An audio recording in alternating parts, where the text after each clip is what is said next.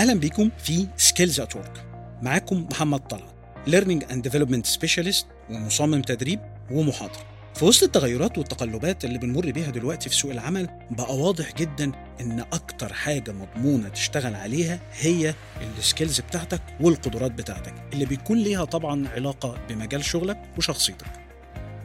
إن يكون عندك الكفاءات المناسبة والمهارات بالظبط كأنك عامل زي الرياضي اللي دايما محافظ على الشيب بتاعه وعنده حاجة يضيفها للآخرين وكمان في مجال العمل. وده طبعا بيساعدك في تفوقك في سوق العمل بتاعك، بالإضافة إن دايما يبقى عندك فرصة متاحة.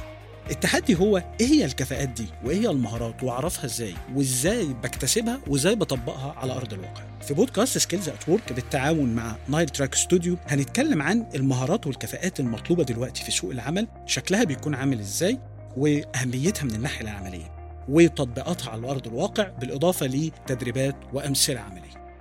يلا بينا نبدأ.